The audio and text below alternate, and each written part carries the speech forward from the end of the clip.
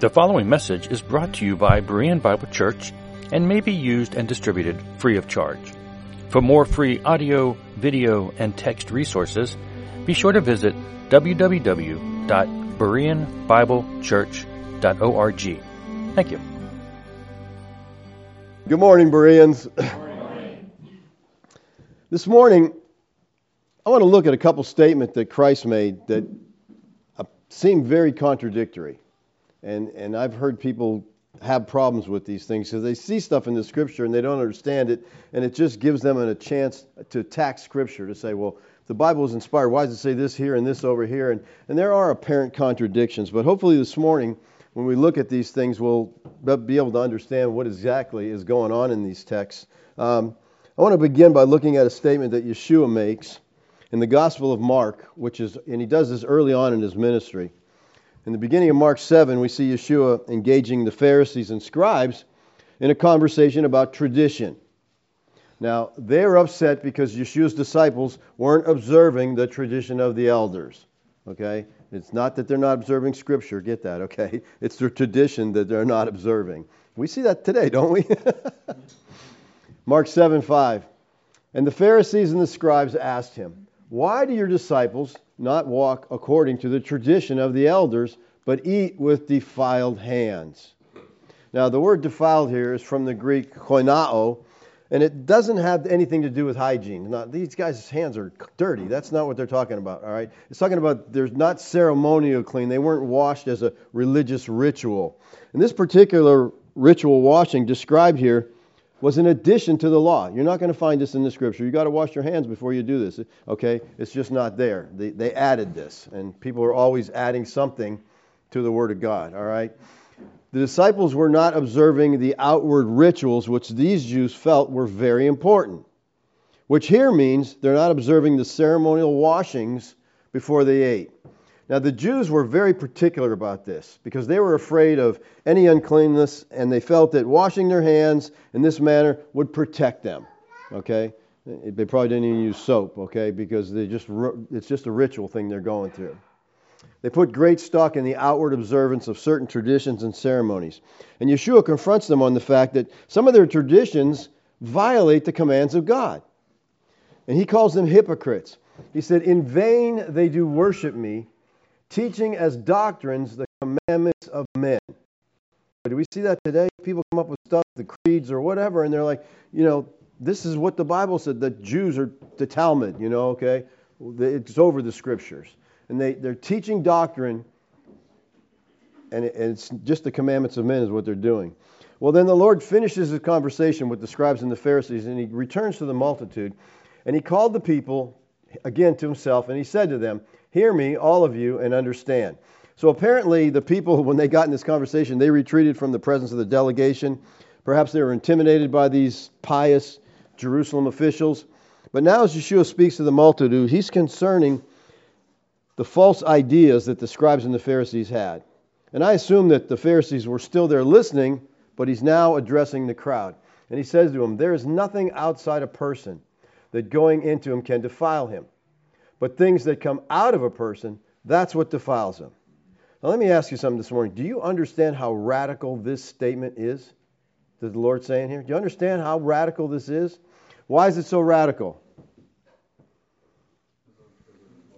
He's going against the law and the prophets, okay? This is against the dietary laws. The Jews lived by these dietary laws. And he said, hey, nothing comes outside, that's not going to hurt you. What? If I could try to give you an analogy, I think this would be similar to me standing up here today and saying, look, I want you all to understand you are saved by your works. Okay, the only way a man can be right with God is if they work very hard at keeping the law. Every jot and every tittle. Faith alone will never, James tells us that, faith alone can't save you. Well, how would you respond to that? Stone him. There you go. Thank you. I think Rick Welsh would pull me aside later and he'd be kind and gentle. Dave, I think you're whacked out there. I think you have a problem. Mike would come up here and drag me out of the pulpit. Okay, shut up, you heretic. At least I hope that would happen. I think too often we just We let false doctrine go, and we don't care. We don't do anything about it. I mean, we're called to in Scripture, though. I think we're trying to be too kind to people sometimes, and we're letting things go that shouldn't. Well, that would be pretty radical if I did something like that, and I hope I would get some kind of negative response there, all right? Well, that's about how radical this statement is that Yeshua is making here. Because up to this point in Mark, Yeshua had shaken them up by his seeming disregard of the law, all right? You heard what he read this morning from Matthew 5, You've got to keep this, okay? This is really important. But he disregarded the law. In Mark 1:40 and 41, he says, "And the leper came to him, imploring him, kneeling to him, if you will, you can make me clean." He says, moved with pity, he stretched out his hand, and he touched him and said to him, "I will be clean." What's wrong here? What's the violation of the law? You can't touch a leper, okay? You can't. And they're like, they knew this was a violation, okay? Listen, these are not your average church-going people here. The Jews knew the Scriptures, okay? These guys knew what the Bible said. They didn't understand what it meant most of the time, but they knew what it said, and they knew you cannot touch a leper. Well, then Yeshua seems to go against their view of the Sabbath in Mark 2, and he said to them, "The Sabbath was made for man, not man for the Sabbath, so the Son of Man is Lord even of the Sabbath." But now in our text, Yeshua directly speaks against the dietary laws. There is nothing outside of a person, that'd be any kind of food, that by going into him can defile him, but the things that come out of a person, that's what defiles him. Now let's keep reading. He says in 17, "And when he had entered the house and left the people, the disciples asked him about the parable." So the disciples like, what did you say? What did you mean by that? You couldn't be saying that food didn't matter anymore. So he says in verse 18, he said to them, "Then are you also without understanding? Do you not see that whatever goes into a person from outside cannot defile him?" Now the word defile here is that which is common, that which is opposed to set aside for God's use. For God it was holy. Things that were set aside for him, holy. Things that were common, they're just common stuff, okay? The Lord is referring to food and drink here entering a man. It can't make a man common. It can't make a man defiled. And he says in 19, "Since it enters not into his heart, but into his stomach, and is expelled."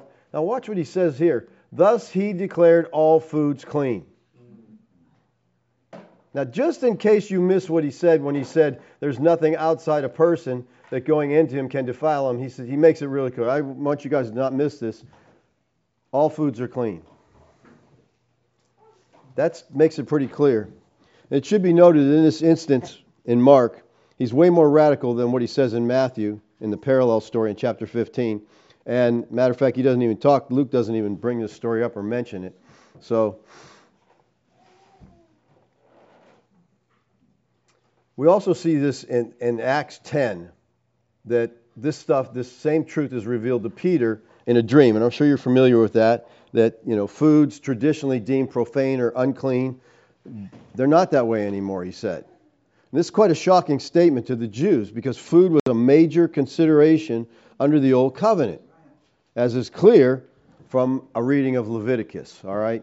Look at Leviticus. "And Yahweh spoke to Moses and Aaron, saying, Speak to the people of Israel and say to them, These are the living things that you may eat among all the animals that are on the earth." So, okay, here's what you're allowed to eat. These are your foods you can eat. "Among all the animals that are on the earth, whatever parts the hoof and is cloven-footed and chews the cud, among animals you can eat." Okay, that's it, people. Pick when they. Oh, let me ask you this: can we eat rabbit? Huh? Does rabbit part the hoof? No. Does it chew the cud? Yep, but it doesn't part the hood. Got to be both. Got a hoof. You got to be both. Okay, so that's kind of a bummer. I like rabbit. All right. He said, "These you may eat, all that are in the waters, everything that has fins and scales." Oh, that is sad. Okay? Because last night, we went out to eat, and my wife and I both violated the dietary laws. She had lobster, and I had ribs. Okay? Pig and shellfish. You can't do that, okay? So thankfully, I saw something on Facebook someone put on last week telling us that we were under the dietary laws, and I meant, wow, you're so foolish and so sad. You're missing out on some good stuff, okay? Whether in the seas or in the rivers, you may eat. But anything in the seas or rivers that does not have fins and scales, or swarming creatures in the waters, and of the living creatures that are in the waters, is detestable to you. You shall regard them as detestable. You shall not eat any of their flesh. You shall detest their carcasses. Everything in the waters that does not have fins and scales is detestable to you. The word detestable here is the Hebrew word sheket. And Brown Driver Briggs says it's the detestable thing, an idol, an unclean thing, an abomination, a detestation. Strong's calls it filth. So there's certain laws in the Tanakh that God gave about eating relative to what they eat. Now, the purpose of these laws, some people argue, okay, what was the Lord just trying to create a unique situation among the Jews? Or was he trying to keep the people from eating something that will be harmful to them? Okay, I don't really know, all right? I mean, I know our conditions are a little bit different today with refrigeration and everything, so I don't know. But I think the primary issue here in the Tanakh was that God wanted a peculiar people. He wanted a people that were set apart in their ways from others. And by virtue of this diet that God prescribed, they had been set apart. They couldn't hang out with their neighbors. They couldn't eat with their neighbors because their diet was so different. So they kept them apart. And God wanted it that way. He didn't want them to intermingle. Now, the word unclean here is the Hebrew word tameh, which means foul. And by these you shall become unclean. Whoever touches their carcass shall be unclean until the evening. And it's in a religious sense. They're defiled. They're polluted. So the law said you'd be defiled if you ate these unclean things. But Yeshua comes along and says, it's not what goes in your mouth that defiles you. All right? It's not that at all. So that is incredibly radical. He's setting aside the dietary laws of the Mosaic covenant. The word defile here is the Greek word koinao, and it means to make common, to defile, to pollute, to be unclean. It's used 16 times in 12 verses in the New Testament. It's used 13 times in relation to food defiling a person. Kanao is used in this text in Acts 10. It's an interesting text. The next day, as they were on their journey and approaching the city, Peter went up on a rooftop about the 6th hour to pray. He became hungry and he wanted something to eat. But while they were preparing it, he fell into a trance and saw the heavens open and something like a great sheet descending, being let down by its four corners upon the earth. In it were all kinds of animals and reptiles and birds of the air. And there came a voice to him, "Rise, Peter, kill and eat." What's that tell you? There was no vegetables in that sheet. Okay? He's saying, you need some protein, Peter, all right? And Peter responds, "Not so, Lord." Is that a ridiculous statement? You can't say Lord and not so, okay? That doesn't go together at all right? If he's Lord, then you just answer yes. But he says, "I have never eaten anything that is common or unclean." All right, that's our word kanao. They're uncommon. And the voice came to him again a second time. "What God has made clean, do not call common." So here, God is teaching Peter the same thing that Yeshua taught him about 10 years earlier. All food is clean. Now, many believe that the law ended at the cross. You've heard that teaching, I'm sure. People say, "Oh, the law was all over. It ended at the cross." And they'll use verses like this to try to prove that. See, the dietary laws don't affect because it ended at the cross. All right? But what do they do with Yeshua's words in our text in Mark? That's before the cross, okay? Years before the cross. He hadn't even died yet, so how are they saying that set the dietary laws apart before he'd even died? Well, how do we reconcile this statement with the text that was read this morning? Matthew 5:17 and 18. "Do not think that I have come to abolish the law or the prophets. I have not come to abolish them, but to fulfill them. For truly I say to you, until heaven and earth pass away, not an iota, not a dot will pass from the law until all is accomplished." Now, the law of the prophets indicates that the Lord is speaking here about the Tanakh, the whole thing. If you trace this idea, law and prophets, through your Bible, you'll find that wherever the expression is used, it includes the entire Tanakh. All right, the rabbis had gone through the Torah and codified all the scriptures, and they came up with 613 laws. Then they added a whole bunch on top of that, okay? So 613 of them. All right? He says, until heaven and earth pass away, not an iota, not a dot. None of these 613 laws are going to pass until everything is accomplished. Now, so they're all in effect until heaven and earth pass away. Now, the word iota here was like an apostrophe. And presuming Yeshua originally spoke this statement in Hebrew, and I believe he absolutely did, he was a Hebrew, he spoke in Hebrew, iota would stand for the yod, the Hebrew yod, which was just like a little apostrophe. That's the 10th letter of the Hebrew alphabet. The dot here is a little projecting part at the foot of a letter, like you make a T, if you make a little curl on the end, that's kind of what he's talking about there. So he's saying not even the smallest part of the law will be abolished until heaven and earth pass away. Now the phrase heaven and earth pass away refers to the duration of the whole authority of the Tanakh. Now Yeshua is saying not a single item of the law, not one of these 613 commandments is going to be changed until heaven and earth pass away. Is that what Yeshua is saying here? Well, please notice the word until. And the first until is most people ignore. So if heaven and earth have not passed away, as the majority of the church teaches they have not, right? They've not passed away, then all 613 commandments are still in effect. Every bit of it. But let me ask you this. Who is under the 613 laws? The Jews, okay. Are these 613 laws being obeyed today by Israel? Okay, now if you've been paying attention the last 5 weeks, there is no Israel today. So they can't be, so the answer's got to be no. They can't be obeying them. They don't exist, all right? Those people are not Israelites over there. So no, these are not being carried out. Well, the question is then, well, when did Israel stop obeying these 613 laws? August of AD 70, okay, when the temple was destroyed. So you see the problem here? Believers, here's what we need to understand. And I think some people don't get this. As Gentiles, we are not, never have been under the law, Torah. Look at what Paul wrote to the Romans, chapter 2, verse 12. For all who have sinned without the law will also perish without the law. And all who have sinned under the law will be judged by the law. Law here is Torah, the Jews' law of Moses, the writings, the prophets.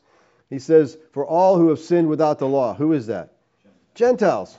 Didn't have the law, so we sin without it. And those who have sinned under the law, that's Jews, right? So the Gentiles don't have Torah. Listen, the Gentiles had no prophets. They had no biblical writers. They didn't have the feast days. They had nothing. They didn't have the revelation of God. They didn't have the law of God. Only Israel had that. Israel was to be a light to the nations. They failed miserably at that. But if you wanted to worship God, you came through Israel. All right? Well, look at what Paul says in verse 14. For when the Gentiles who do not have the law by nature do what the law requires, they are a law unto themselves, even though they don't have the law. The misinterpretation of this verse has done, I think, great damage to theology, okay? Because many see this as saying that God has written on the heart of man a basic moral code. Everybody's got this moral code, and they know what they should do. The code is similar to that contained in the Ten Commandments, and this universal moral code would be like, don't steal, don't cheat, honor your parents, keep the word of God, keep your word, stuff like that, don't kill, and so on. That's not what this verse is saying. And I don't think there's anything in Scripture that tells us that, okay? Men don't have this thing, that they know what to do right or wrong. Men just constantly do evil. They constantly violate the Word of God, and they don't have a clue what it is, all right? The key to understanding this verse here is translation. And most of the major translations have missed it here, and their mistake has led to this faulty view that all men have an innate knowledge of God. The Christian Standard Bible got this right when it translated this way. So when the Gentiles who do not by nature have the law. Do you see the difference? Who do not have the law by nature do the things required of the law, or do not have by nature have they don't have it. N.T. Wright said this. The phrase by nature nature goes with possession of the law, not with doing the law. And that's what we see in the Christian Standard Bible. They do not have by nature the law. So Wright would agree with the CSB translation. Those who don't have the law by nature were Gentiles, right? They didn't have it. So Paul's distinguishing here between Jews who were born with Torah and Gentiles who by nature were not born. They didn't have the law. They don't have it. Yet the Gentiles, he says, are doing the things of the law. Now the ESV here, by nature, is from the Greek word physis. And that Paul uses this word to refer to possession of the law is clear, I think, from his use of physis in Romans 2:27, where he says, than he who is physically uncircumcised but keeps the law. I mean, that should make you laugh, okay? How can you be uncircumcised and keep the law? The law commands you to be circumcised, okay? So you're like, who's he talking about here? A word here, physical, is physis. And this is almost identical to the point he makes in verse 14. Here, the physically uncircumcised who keep Torah refers to Gentiles. This can't refer to people who are naturally or innately circumcised, but refers to those who do not physically have the law. We could translate 14 this way. To those who do not physically have the law, they do the things of the law. Cranefield says this.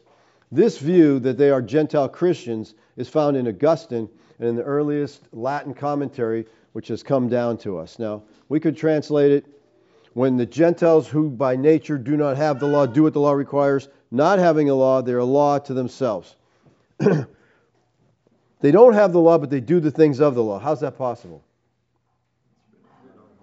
Because they're Christians and the law of God is written on their heart. That's how I understand. The Gentiles who don't have the law, by nature, they don't have that, but they're doing what it requires. And you say, how can they do it? Because they're Christians, and once they've trusted Christ, the law of God, the new covenant, is written on their heart. They've trusted Christ. The requirement is fulfilled in them. Look at what Paul writes to the Corinthians. To the Jews, I became as a Jew in order to win Jews. To those under the law, I became as one under the law, though not being myself under the law, that I might win those under the law. To those outside the law, I became as one outside the law, not being outside the law of God, but under the law of Christ, that I might win those outside the law. Gentiles are not under the law. The law was never to them. Notice what Paul writes here about himself. He says, though not being myself under the law. And you're like, wait a minute, okay. We got a problem here because he's a Jew. How's he not under the law? Hang on to that. We'll come back to it in a few minutes, okay? So how do we reconcile what Yeshua says in Mark? There's nothing outside a person that by going into him can defile him. Thus he declared all foods clean. And what he says in Matthew, that until heaven and earth pass away, not an iota, not a dot will pass from the law until all is accomplished. So you got to say, which is it? Is it all in effect until until heaven and earth pass away, or are foods clean now? Which one is it? Was this law still in effect, or was it canceled? Well, when Yeshua spoke these words in Mark 7, heaven and earth had not passed away. He hadn't even gone to the cross yet. So this poses a dilemma. And people come across this and they see it and they say, see this? You know, you're saying this. No, the Bible has contradictions and it's just not from God. Well, we know that heaven and earth didn't pass away until AD 70. Okay? But look at what Hebrews says in 8:13. He says, and speaking of a new covenant, he makes the first one obsolete. You get that, right? If you get something new, get rid of the old, okay? You're under the old, now you're under the new. It's a different covenant. What is becoming obsolete and growing old is ready to vanish away. It's becoming. It's not gone yet. It's ready to vanish. Hasn't vanished yet. This was written in the first century to Hebrew believers. And this was around AD 65. The old covenant had not yet become obsolete, but it was growing. It was getting that way. It didn't become obsolete until the temple was destroyed in AD 70. Now, the old heaven and earth was becoming obsolete when the new covenant, the church, is growing to maturity. So you got one fading away, that old heaven and earth. It's in the process. That process started very early. We'll talk about that in a minute. But it carried on until AD 70. Look what Paul wrote to the Ephesians. He said, your fellow citizens with the saints and members of the household of God, built on the foundation of the apostles and prophets, Christ Yeshua himself being the cornerstone, in whom the whole structure, being joined together, grows into a holy temple in the Lord. In him, now he's being joined together and it's growing. So we see a process happening. You know, most buildings don't grow, okay? Into a holy temple in the Lord. In him you are being built together into a dwelling place of God in the Spirit. The process was occurring. It hadn't been completed yet. But the clear blessing of the new covenant was that God would dwell with his people. But the temple's not finished yet, so God hasn't moved in yet. Man's access to God didn't happen until the consummation of the new covenant. It didn't take place until the tabernacle was destroyed. At that time, God moved in with his people. Hebrews 9:8 says, by this the Holy Spirit indicates that the way into the holy place is not yet opened as long as the first section is still standing. Now, this might be better translated, while the first tabernacle still has any standing. So while the old covenant was still in force, as long as that old covenant was there in effect, men did not have access to the presence of God prior to Yeshua's second coming, as long as the first tabernacle stood. So he destroyed that at his coming. So until that happened, nobody went to heaven. Okay. So Gentiles never under the law. But it's not only Yeshua who teaches the Jews were free from the law. Paul seems to teach the same thing. So Yeshua's teaching the Jews this. That would be very confusing. But Paul taught it also. In Colossians, look what he says. Therefore, let no one pass judgment on you in question of food and drink, or with regard to a festival, or a new moon, or a Sabbath. These are shadows of the things to come. Who's he talking to here? It's got to be Jews, though, right, in Colossians, because the Gentiles didn't have the Sabbath, the new moon, and all these festivals. That was Israel's stuff. These are shadows. So Paul says, don't let anyone judge you regarding old covenant shadows. He's saying, you're under the new covenant and you're free from the old covenant laws. How? I mean, if AD 70 had not yet come yet, how could the Jews at this point be free from the law when Yeshua said it wouldn't pass away until heaven and earth passed away? There's another event which ended the law on an individual level before AD 70. What was it? It was the new birth. The new birth. Okay? When a Jew trusted Christ, he's born again, right? Therefore, he's free from the law. Look what Paul says in Romans. Or do you not know, brothers, and they should, from speaking to those who know the law, okay, you guys know this stuff. The law is binding on a person as long as he lives. If a married man is bound by the law to her husband while he lives, but if the husband dies, she's released from the law of marriage. Accordingly, she would be called an adulteress if she lives with another man while her husband is alive. But if her husband dies, she's free from that law. And if she marries another man, she's not an adulteress. Likewise, my brothers, you have died to the law through the body of Christ, so that you may belong to another, to him who has been raised from the dead, in order that we may bear fruit to God. Now the law here is Torah. Paul is dealing with specifically with the Jewish believers, because Gentiles were never under this law. And Paul says the law is binding on a person only as long as he lives. Does that make sense? I mean, the law doesn't have any authority over dead people, does it? Okay? None at all. All right? The word binding here that he uses, and the word master in 6:14, they're the same Greek word. It's kuriuo, and it means to have dominion over, to exercise lordship. It's a simple axiomatic truth. Death breaks all dominion of the law. I don't think anybody's going to question that. Hopefully not, okay? Why is this important to understand? Because the apostle's not embarking on a discussion of marriage and remarriage. That's important here, okay? That's not his issue. If we try to make that such, I think we're going to miss the point that he's making. He speaks of fidelity of marriage in other places, but here he's merely using this as an illustration or metaphor to make his point. And what's the point? Jewish marital law declared a married woman bound to her husband as long as he lived.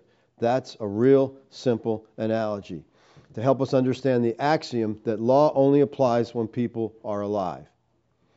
The point here is that death ends the law that binds two people permanently together in a marriage. I think everybody understands this. This is just a simple analogy.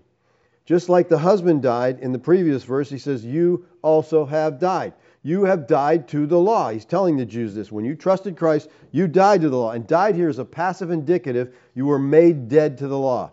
The passive voice points to the sovereign, gracious work of God in applying the work of Christ to them regarding the reign of sin and its jurisdiction. It points back to our having become united with Christ in his death. Now,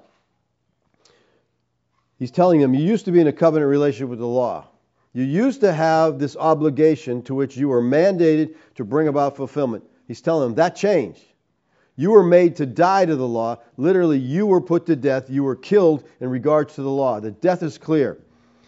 It's their co-crucifixion with the Lord, Romans 6, he's their representative. He died on the cross. We died when he died, is what he's telling them. And by faith, believers have been united to Christ, Romans 6:5, so that his death becomes our death. And therefore, Paul says, you have died to the law. Christ bore the punishment that the law required, and Christ fulfilled the perfect obedience the law demanded. So in him, they're released from the law Which means, people, our salvation is secure because it's not about us. It's about what God has done. He says, you have died to the law so that, that's a hina purpose clause, you may belong to another. It shows the reason for death to the law. It said so that. You can be married to another. Now you might say, well, how do you be married to another if you're dead? We go back to Romans 6:5. What else are we joined with Christ in? His resurrection. Okay? For if you have been united with Him in a death like this, we shall certainly be united with Him in a resurrection. Okay? So we shared the death, we share the resurrection. They no longer have obligations to the old husband. The Jews were married to this law. That is, they were bound by the law, bound to the obligation the law demanded from them, bound to maintain the law, to keep it. And they'd be judged on their faithfulness to the law. But when Christ died, the law no longer applied. It no longer had any hold on them. It cannot condemn them. It has been satisfied. The punishment has been rendered in full. And now we have the new covenant relationship. They have a new husband, the Lord Yeshua the Christ. And that's why Paul says to the Jews, I became as a Jew in order to win the Jews. To those under the law, I became as one under the law, though not being under the law myself, that I might win those under the law. Paul says, I'm not under the law, because he understood. He wasn't under the law because he had died to it when he trusted Christ. First century Jewish believers died to the law, but in AD 70, the law died with the destruction of the Jewish temple. It put an end for everybody, which was the ending of the old heaven and earth, the destruction of it. So when a Jew trusted in Christ, they died to the law and all its demands. Now notice what we see in Acts 21. He says, now we had come to Jerusalem. That's important. I want you to keep that in your mind. They're in Jerusalem, all right? Big difference here. The brothers received us gladly. On the following day, Paul went with us to James, and the others were present. After greeting them, he related one by one the things that God had done among the Gentiles through his ministry.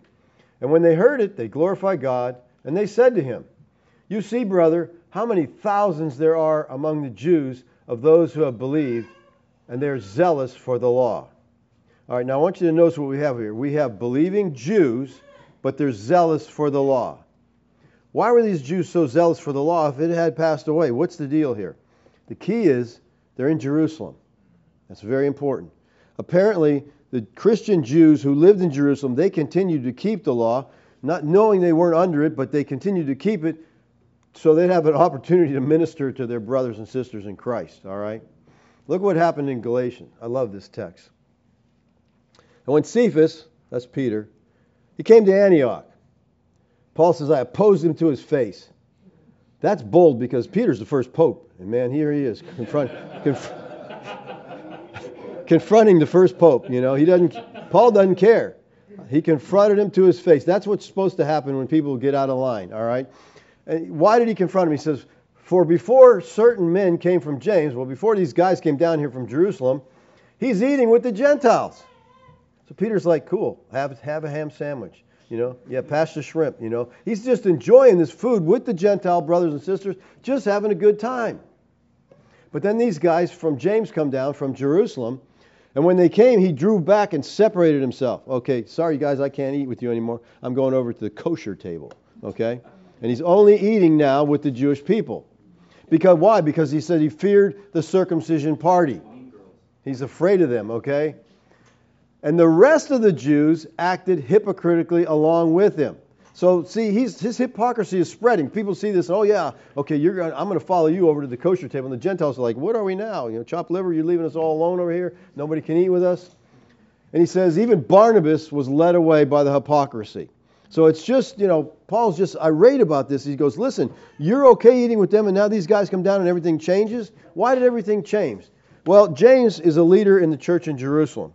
And he was a godly man. You know, he had the nickname Camel Knees because he spent so much time in prayer. He was in Jerusalem ministering among the Jews, and so it was really important that because he was with them, he wouldn't do anything to upset them, to get them upset, and that the law of God was everything to them. So he is keeping the law. He's meticulously, you know, carrying out the customs that he had to do, and he no doubt would follow the dietary laws. So let's go back in our story to Acts, all right? Acts 21:21. And they have been told about you, he's saying these people, these believers, Jews, have been told about you that you teach all the Jews who are among the Gentiles to forsake the law of Moses, telling them not to circumcise their children or walk according to the customs. Was Paul doing this? Yes, he certainly was. In Colossians he says, therefore let no one pass judgment on you in question of food or drink or with respect to a festival. That's a Jewish festival, the new moon, the Sabbath. He said, don't worry about that stuff, okay? You guys don't have to worry about that. Instead of saying, well, he's just telling them they don't have to care about the law of Moses. Back to Acts. What then is to be done? They're certainly going to hear that you have come. Do therefore what we tell you. We have 4 men who are under a vow. Take these men, purify yourself along with them, and pay their expenses so that they may shave their heads. Thus all will know that there is nothing in what they have been told about you. See, if you do this, then they'll say, oh, okay, that was what we heard about him was wrong. But that you yourself also live in observance of the law. But as for the Gentiles who have believed, we have sent a letter with our judgment that they should abstain from what has been sacrificed to idols, from blood, from what has been strangled, and from sexual immorality. So what's Paul's response to this? I would have said, you guys are nuts. Get the heck out of here. I'm not doing any of that stuff. We're free from that stuff. Paul didn't do that. He didn't respond that way at all. Notice what he did. Then Paul took the men, and the next day he purified himself along with them and went into the temple, giving notice when the days of purification would be fulfilled and the offering presented to each one of them. So Paul went through the Jewish purification. He offered a sacrifice. Why did he do this? Because he's in Jerusalem. And he's trying to win the Jews he had to be careful so he didn't offend them, so he could win them. And that's why he said to the Jews, I became as a Jew, so I could win the Jews. So people, there is no contradiction between Yeshua saying dietary laws don't matter anymore and what he said about the law remains intact until heaven and earth pass away, because the law did remain intact until AD 70.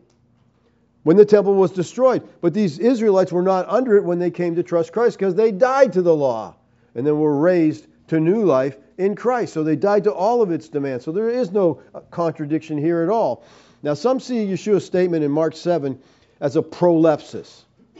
You guys familiar with that? I'm sure you've heard the term before.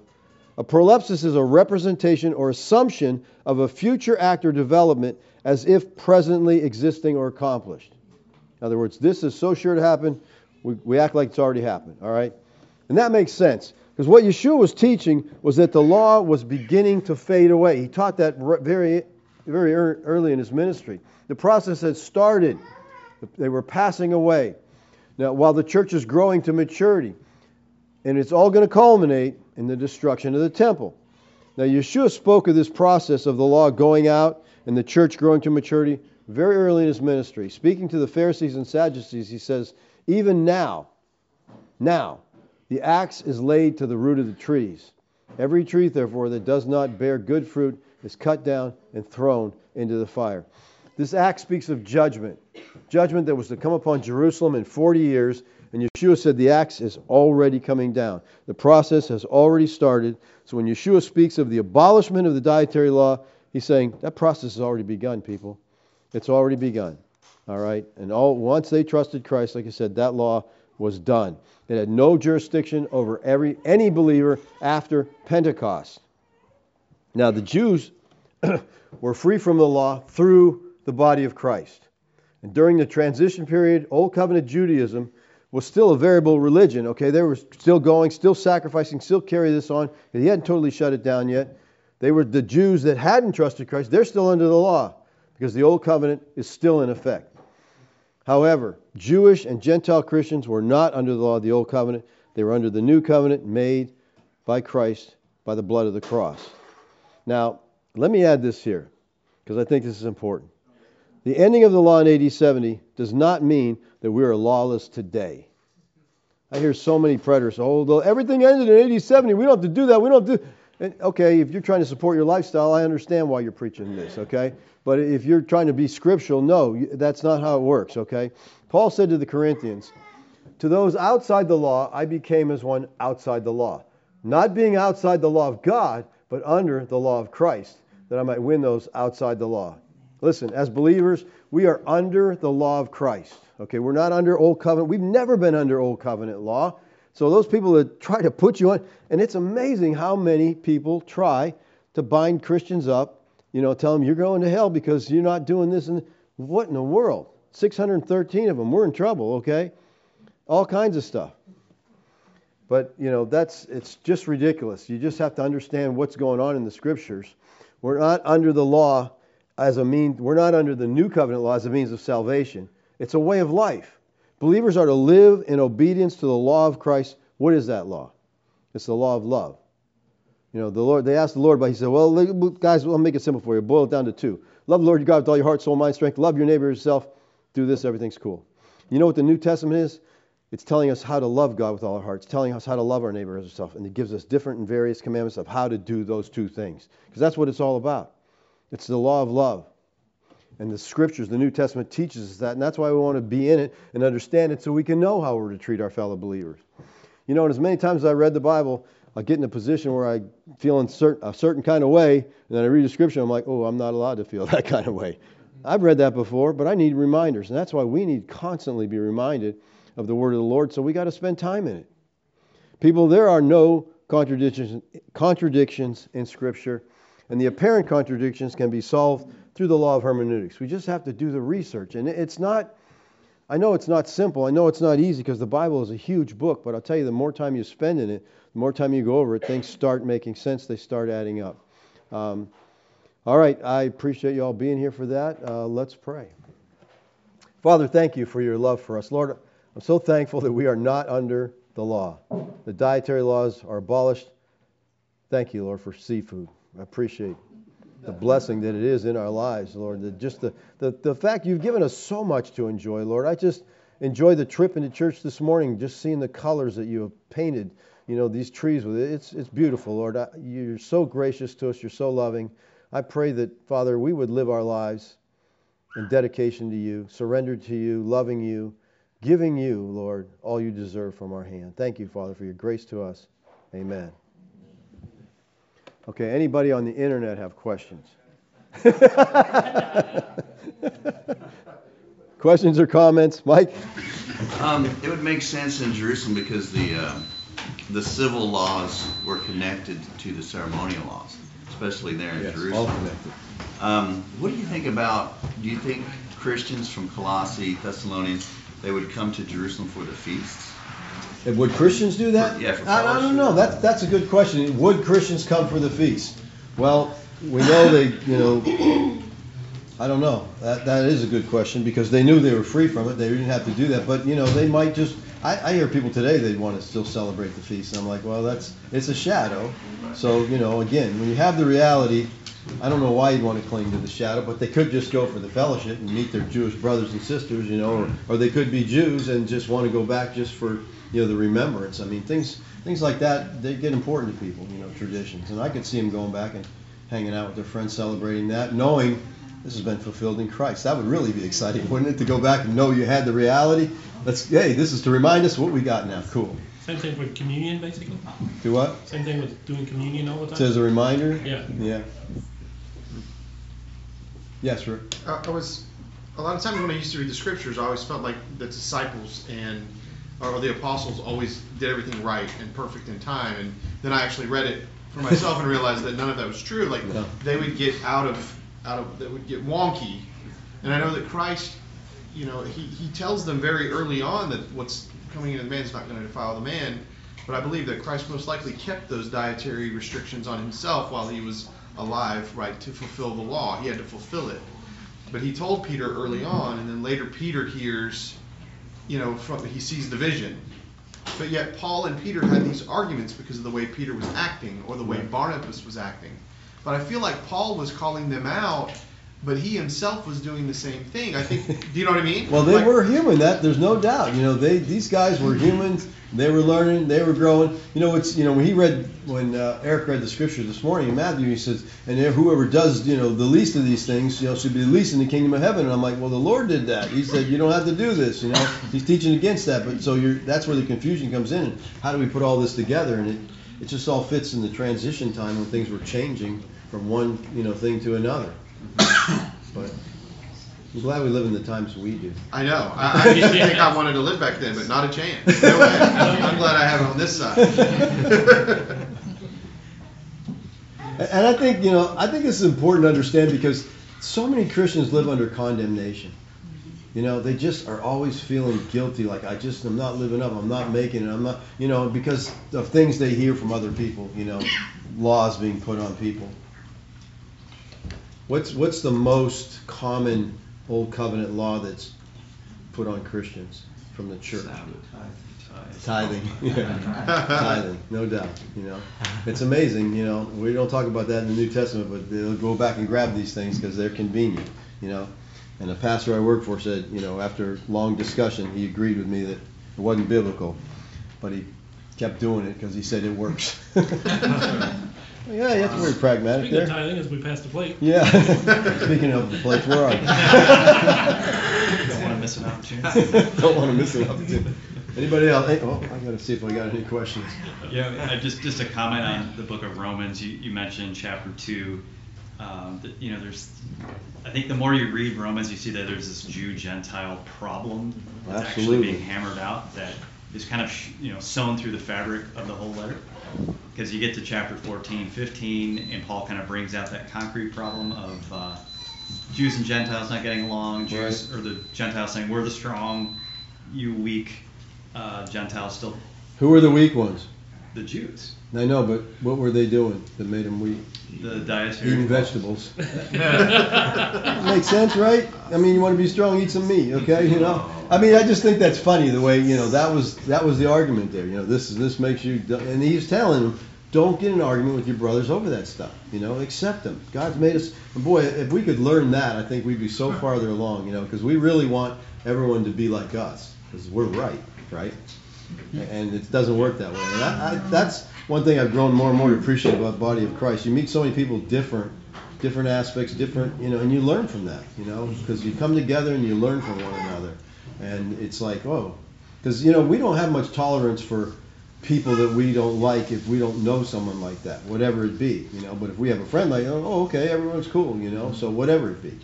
And that's the beauty of the body of Christ. Good morning. I don't know who this is from. We are thankful to God for the teaching He brings to so many through you. Thinking about the lady who gave the persecuted church.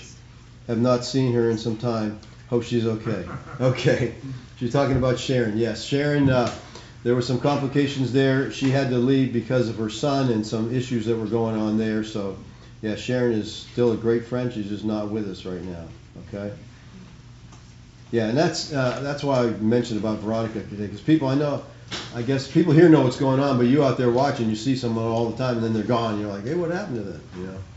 Listen, I'm not planning to commit suicide, so if I disappear, something's wrong, okay? Rapture. Call. I wouldn't mind if that happened. No puzzle play.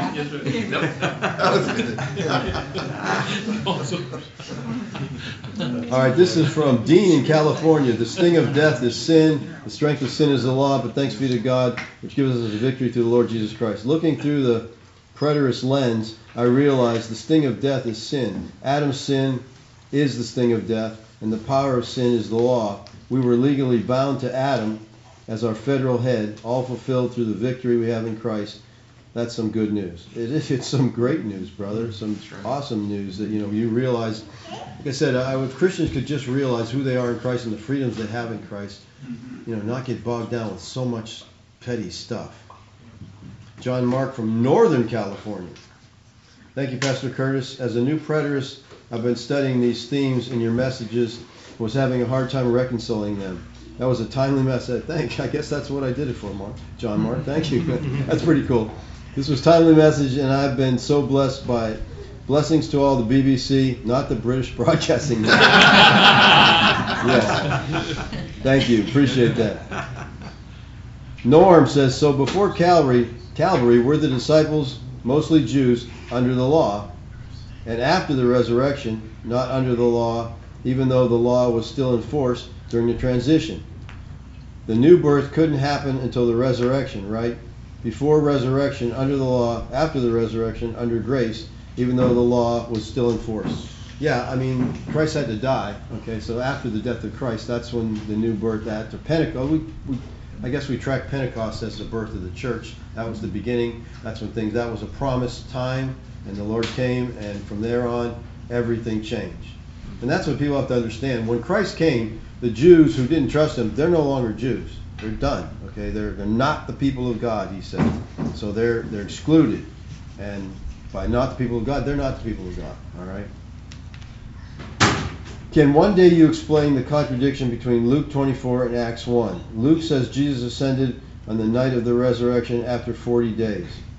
Yeah, I mean, I don't think there's any contradiction there, but we can talk about that at some point, maybe.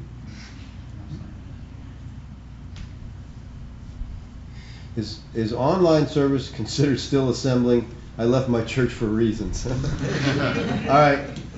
Let me just tell you my perspective on this. We have Berean Live for those who don't have a fellowship. That's why we started it. People can join us, watch us. And we have a chat room there that tries, so you can talk to other people, I think if you can go to a brick or mortar church, I think it's the best thing to do because you got connections with people, real face-to-face people. So if you can do that, but I couldn't, okay, if I wasn't here.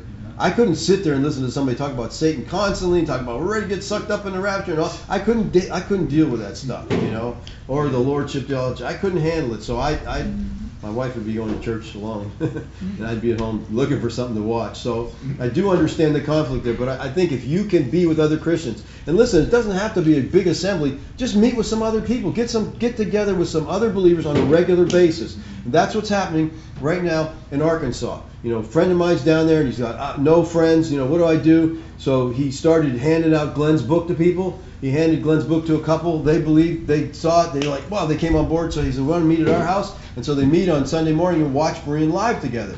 Well, now they've got a couple other couples that are coming. They moved it to Sunday night so these other people can come. So now it's growing. And I'm like, this is just so cool. But they're believers getting together, sharing their lives with one another. That's what it's all about.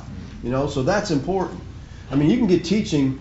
I was going to say anywhere, but no, not anywhere. But let me say there's a lot of opportunities to get teaching. Okay, there's a lot of people who have stuff online and teachings or whatever, so there's a lot of opportunities to get it. But fellowship I think there's a premium to fellowship. There's nothing like being face to face with a brother and sister, talking, sharing your life, sharing your hurts, whatever, being together. Someone to give you a hug when you need it,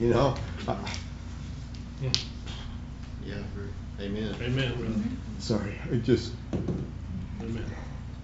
that's why I'm so thankful. I guess that's why I started a church, so I could have fellowship, because I can't go to one. That's the start one,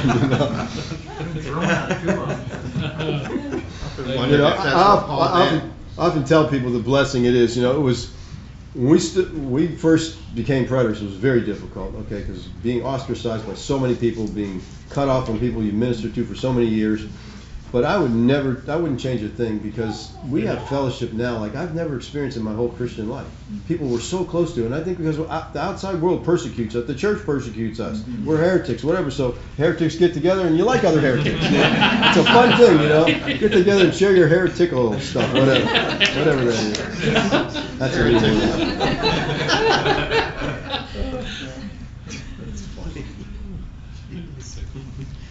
Do you think the four-corner sheet could have been a picture of the ark? I don't know. I guess it could have been, but I never thought of it that way. There's so much stuff I've never thought about. But I mean, I think it's good to think through things like that, but I don't know. This is from Gary and Chris in PA. Good morning. You teach straight from the heart of the Lord. No, I don't know about that. How wonderful it is to be able to fellowship live in our home with you and fellow preterist believers. There's nothing anywhere near us. What a blessing it really is. Thank you. And see, people like Gary and Chris, this is their fellowship, because they have nothing else. And I understand that. And like I said, if you don't have something, then great, join with us. But there's got to be people in your area. Find some Christians. Convert them to preterism. I mean, seriously. It's not really. If someone has explained the preterist view, for the most part, they're like, yeah, I mean, I've talked to people, so many people, and they're like, "Oh, it's like, well, that makes sense." Until they go talk to their pastor or somebody else, then stay away from those people. And you're like, I don't know why, but he said I better do it, Yeah. But if you can get them out of that nonsense, that they're not afraid of what somebody else says. I mean, people who are like the scriptures, it just makes sense, Hey, wow, I wondered why it said that,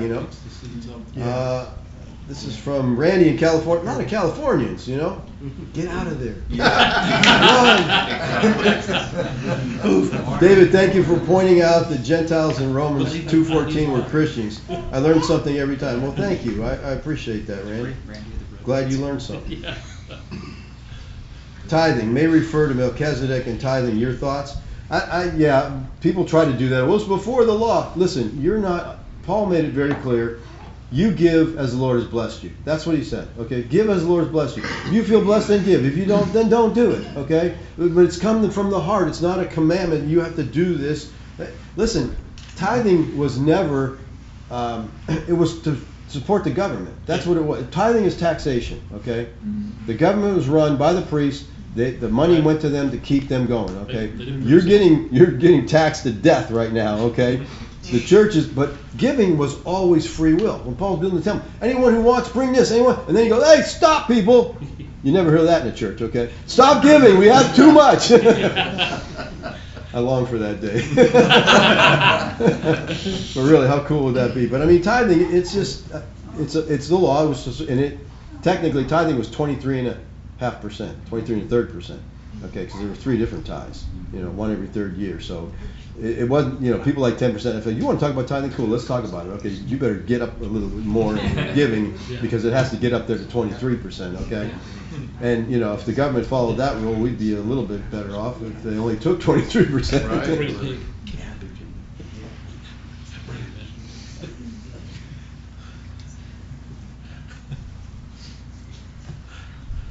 Jeff McCormick, who's that? Where's he from? Galatians 2:11 through 13. Who exactly were James and the circumcision party that Peter feared? And why were they still apparently doing lost stuff? Were they wrong in their practices? I don't think they were wrong at all. Like I said, I think that you're in Jerusalem, everybody's a Jew.